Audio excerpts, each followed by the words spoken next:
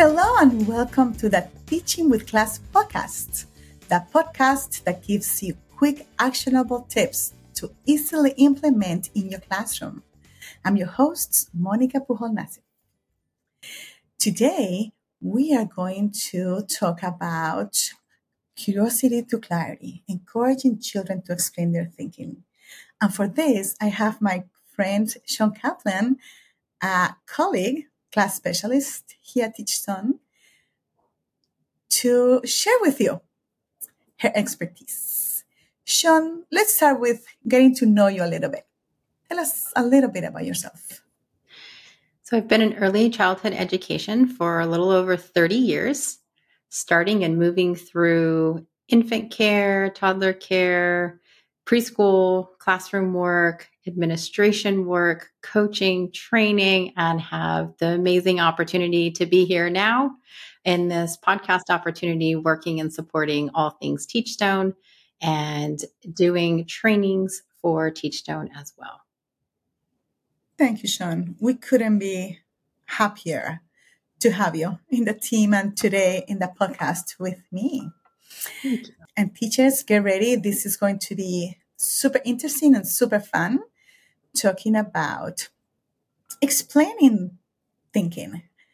So let's start with that. Can you please tell us, what does it mean, explain their thinking?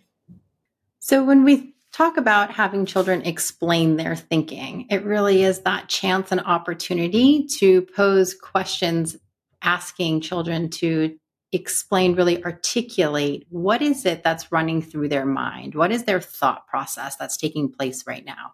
And as they explain their thinking and work to articulate that back, it's giving them the opportunities to sort of have those light bulb moments and put all other kinds of like language development and cognitive thinking power into practice. So it's a rich opportunity to help children really move through those cognitive higher order thinking skills.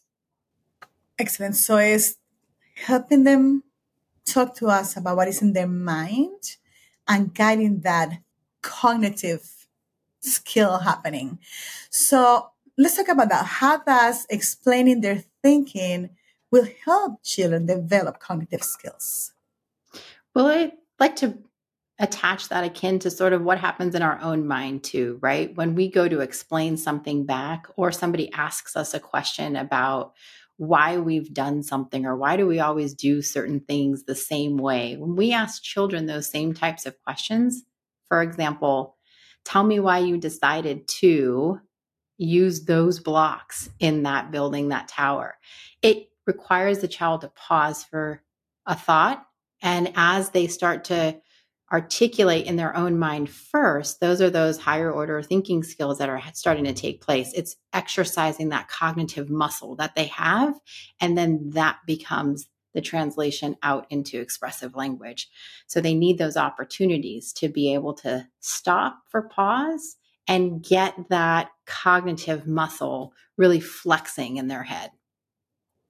Yeah, when you're saying that, I'm thinking not always, or in the beginning, we might not get answers when we are asked those questions if they're not used to being asked those kind of questions.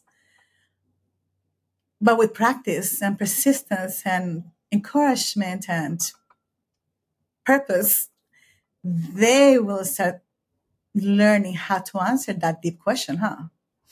Absolutely. And I think we always want to remember too, the power of the question is still getting a child to think.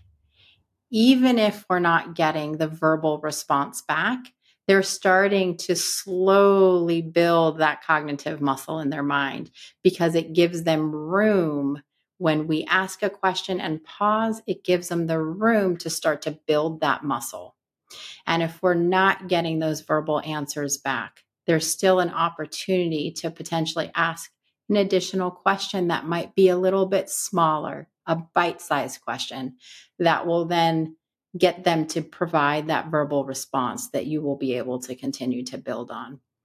I would never ask somebody to lift 250 pounds straight off the bat first day in the gym, right? So we might lift a smaller weight at first.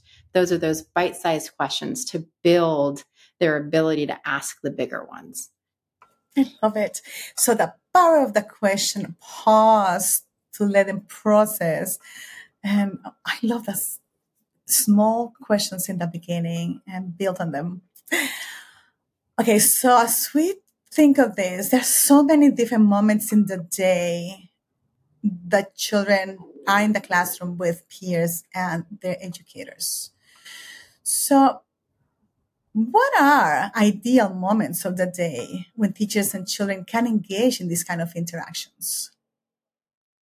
Such a great question, because I think a lot of educators are out there wondering, when and how do I ask these questions? When and how do I provide these opportunities in days that are so filled with responsibilities and so much going on?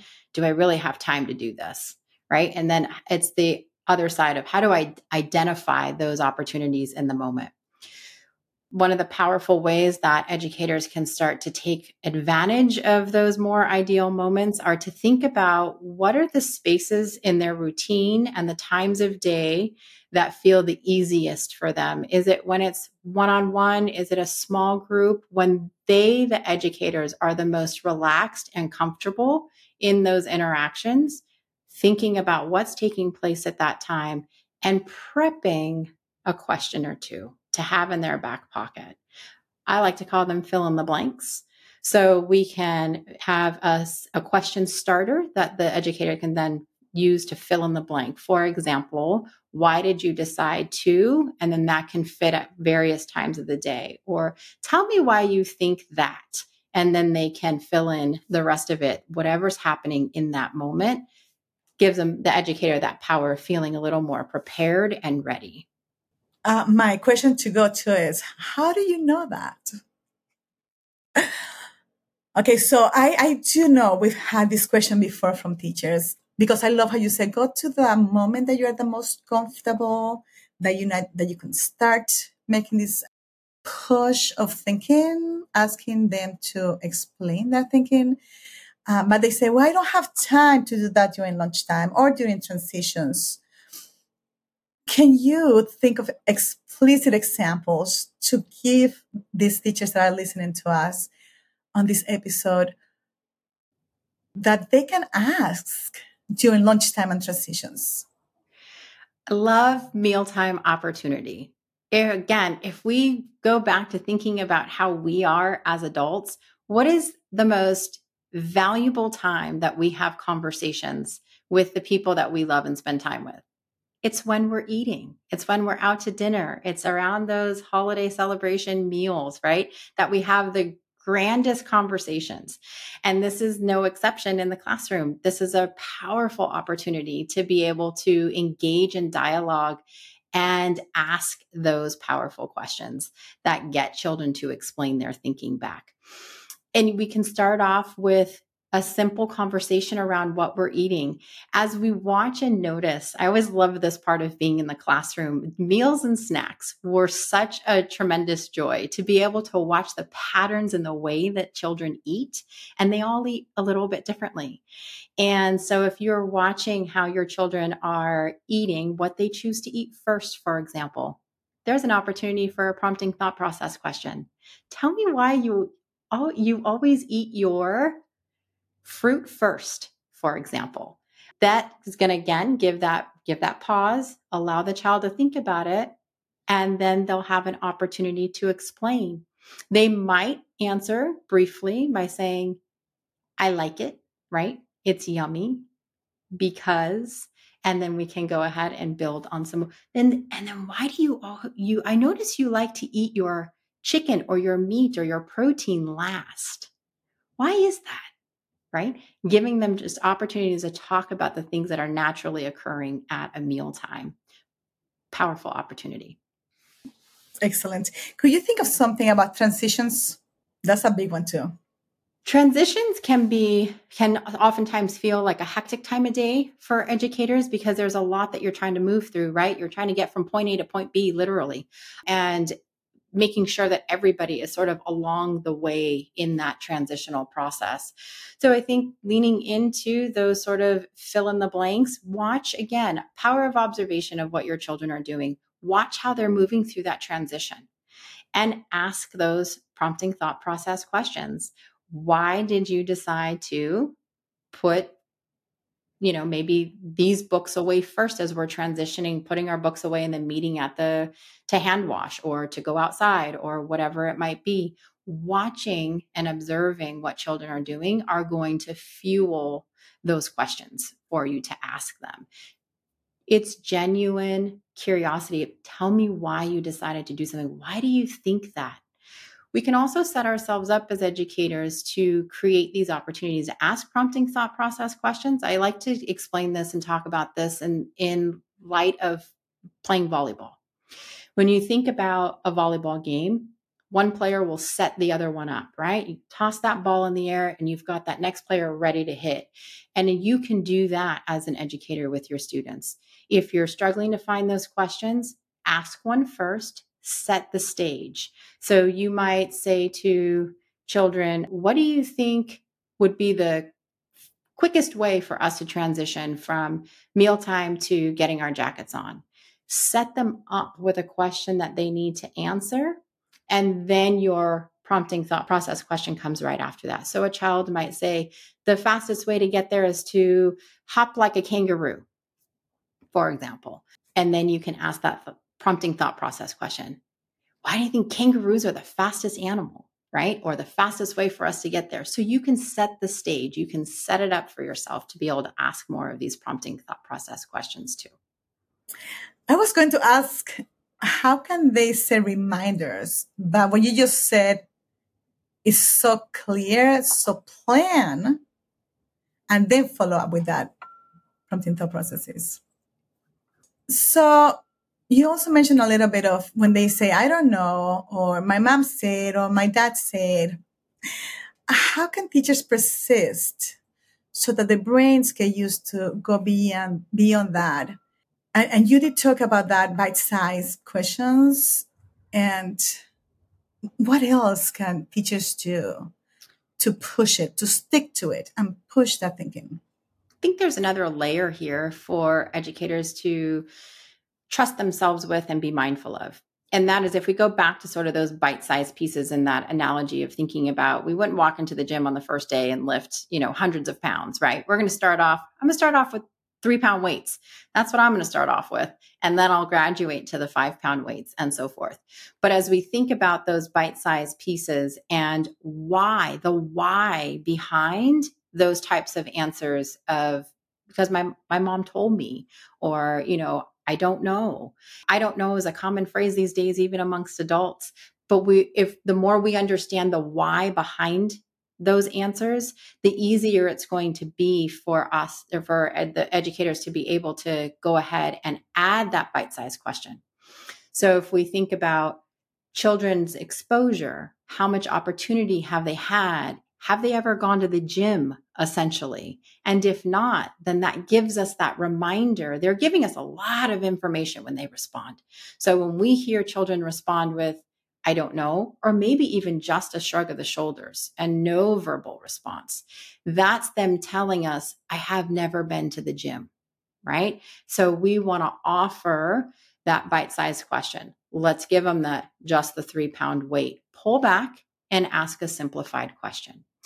We might ask a yes or a no question first to warm them up a little bit. And then as that cognitive muscle starts going, then we can reintroduce that deeper prompting thought process question. Absolutely. And you saying that brought me to the next question of, so we're talking about this behavior, and teachers, listeners out there, you have identified, we're speaking about quality of feedback. So I want to invite Sean to share, how is it when you do this indicator of prompting thought processes, asking children to explain their thinking, how will this connect to the other 4 indicators of quality of feedback? How can scaffolding play a role here, and the feedback loops, and providing information and encouragement and affirmation? Well, that's really us setting, that's the opportunity to set yourself up again, right? So when you get those responses, it's a perfect opportunity to say, okay, I need to scaffold a little bit here. Let me maybe give a little bit of a hint. So we ask a question to a child. Let's say, for instance, how you're talking about the differences between animals that live on land and animals that live in the water. And you ask, a child says that a whale lives in the water. And I know, Monica, you said one of your favorite questions is, how do you know that? Right. And so we respond to that answer or statement from a child that a whale lives in the water with the question, how do you know that? And they give us, my mom told me, or I don't know. Then we can scaffold a little bit, and we might say, well, look at the point to the chart of the pictures that we've had of all the different animals that live in the water versus on the land, and give them a little hint. What else does this whale have that's similar to all the other animals that are already in the water? A little bit of scaffolding, right? Getting them to sort of connect those dots. Our feedback loops that we have with children and the persistence that we bring to the table of asking additional questions, those questions can be yes or no, closed-ended, those bite-sized pieces that we've been talking about. So as you engage in that feedback loop, maybe those follow-up questions are just a little more digestible. Again, to strengthen that muscle, to power it on. We're turning on the power there for them to be able to warm up their thought process. Then come back with that. When children are struggling, let's think about saying, you've got this. You're such a smart thinker, that encouragement and affirmation. Stick with this. I think there's another way that whales live in the water. What do you notice here? Right? Interweaving that scaffolding back. And then as they begin to answer those questions, provide some more information, give them that clarity, give them the concrete understanding about why their answers and responses are correct or incorrect. Absolutely. Whales live in the water. They also have fins, just like our dolphins do. This is what helps them live and move through the water. So they're all going to play off of each other. Thank you, Sean. From my heart, I can picture teachers going through this because for some reason, this is a challenging dimension. And you have given us such clear, immediate things that we can do or that our listeners can do with their children and connecting it to the whole dimension. And the way that you said it is like so doable. These are things that teachers are doing. And here we're talking about do it intentionally and make sure that you are that growing within quality of feedback, doing it more times in the day or for longer periods of times when you engage in that back and forth to make sure that they're better. Focus on that response from the children to get that depth. And this takes me to the next question of, you mentioned before, what if it's nonverbal? So we know that we have all sorts of diversity within the classrooms. It could be children who speak more than one language or children, and not English yet, if the language of instruction is English. But also we can have children with special needs or just children who don't have any verbal language yet. How can teachers engage in this kind of interaction? How do the responses look like? Yeah, it's such a great question. And as we also think about the differences that children are coming to school with for the first time or entering into a preschool classroom for the first time after maybe limited language exposure or a home language that's different from the classroom language, as you sort of said, we might have dual language learners, perhaps children who are coming in with those different abilities, but thinking about where they are, how can I meet this child where they are? One of the powerful ways that you can do that is to watch for those nonverbal responses. One of the things I just recently had some dialogue around this topic, in that if we think about a toddler or when children are much younger, before we expect them to have language expression, right? Being able to articulate things with expressive language, what do? They point, they take your hand, they guide you to what they want. They bring you something. All of these are responses. While sometimes we might feel like it doesn't match a child's chronological age, these are still interactions and responses that they're using to communicate with you. And so those are opportunities, again, for you to use that as information, right? And then responding in that same way. That could be a feedback loop, right? So you could be asking a question while you get a physical response. And that persistence again with another follow-up question. And they might be showing you with facial expressions, body language, pointing, bringing you something. All of that can keep that back and forth going. Yeah. And when you just said that in providing information, it's like interpreting what they're pointing at or they're showing you on the picture and expanding that, telling more information about or clarifying something. Because yes, even when children are nonverbal, we can engage in these deep interactions to help them explain their thinking. Okay, I have one more question to you. Let's do it. How can educators strike a balance between providing guidance and allowing children to think independently and express their ideas freely?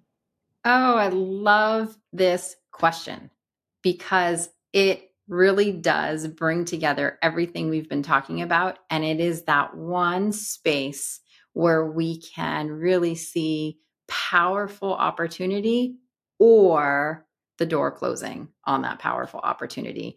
And the smallest adjustment in pause time can be one of the most powerful opportunities to balance that, space between allowing children to sort of think through things and share their expression and then taking over, right? So I don't know how many folks really do count in their head outside of myself, but when we just pause intentionally and allow the space, remember what we've been talking about this whole time, giving opportunities for children to think, right? We're prompting thought process. It requires them to be able to think through some information. So if we're pausing and we give that space and time for a child to think, then that will encourage that expression and opportunity. When we minimize that space and pause, then we tend to take over and shut down that opportunity. And it can be something as simple as an extra 3 or 4 seconds. So taking over meaning the teacher is asking a good question and then the teacher is answering the question just asked. Could be a teacher answering a question or what I like to call rapid fire. So if we are not getting you're not getting a response from a child, then are we following that up too quickly with an eagerness of engaging in follow-up questions? Or have we allowed the opportunity for that child to really think through and be able then to explain back their thinking and their thought process? Yeah. And ideally, what we do as teachers, we are guiding this development and one of the goals of this is that one day they take over, that they can ask each other these kind of questions, right? We are thinking, I'm talking all the way to secondary, like in any moment that children are able to not only to answer the questions that teachers are asking, but asking each other, why did you do that? How did you do that? And just imagine those rich conversations that can be happening in the classrooms. Absolutely. Alrighty, so starting to close our time together for this episode, can you give us those 2 or 3 strategies that our teachers can go implement right away with their children in the classroom? I would encourage educators to implement the fill in the blank strategies. So design yourself 2 or 3 questions that you can interchange throughout the day, like we were talking about earlier. Tell me why you decided to, and leave the rest open so that when you are at your most relaxed space when the routine is presenting itself, or you can really feel like you can take time and be more present, then you can implement those questions and they'll work at every routine time. Every routine time. You just got to leave that extra blank open, right? So that you can fill it in with whatever that topic is. Really powerful. And then I know there was questions and consideration about what are some ways that educators can remember to do these things? How can they remind themselves of these? So you write them out, but then what do? Slip it in your pocket, put it in a binder, put it in the closet. How do we then remember that these are some strategies and ways that we want to interact with children and asking these types of questions? I would encourage folks to either post their planning form. If you're planning, write these questions right on there, post it so it's visible for you. If you're not posting those, get some other sheets that you can put up. Write them down. I know teachers like to do the rubber band thing. I think it's a little painful, but whatever can be out in front of you and you already have it designed. Our biggest tripping point as humans is that we haven't planned and we think it's big and scary. But if you've already written it down and then you post it up, you're much more likely to engage.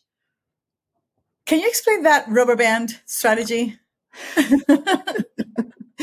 was a period of time, a lot of educators I was working with would wear a rubber band and they would pull it on their wrist like a little bracelet every time they remembered to do something or to remind themselves to do something.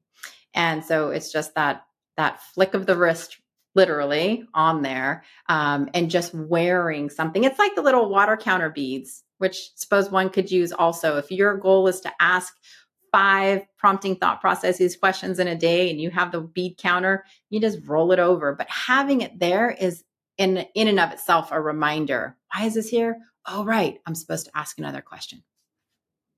Yay. Thank you, Sean. Before we close, anything that was left out that you want to share?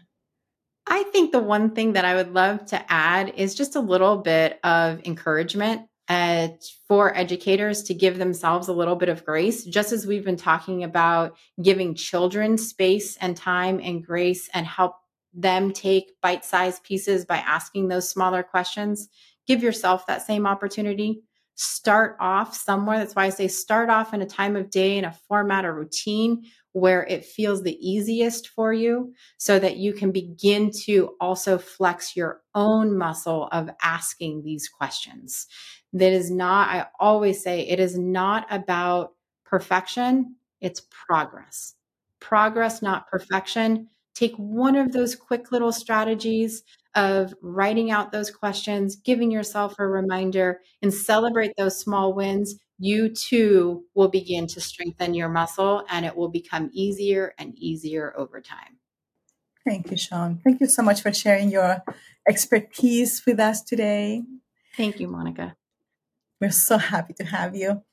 And to all, you can find today's episode and transcript on our website, teachstone.com/podcasts. And thank you, Architects of the Mind, for sharing your love and wisdom with the children of the world and for being here to add to your box of wonders.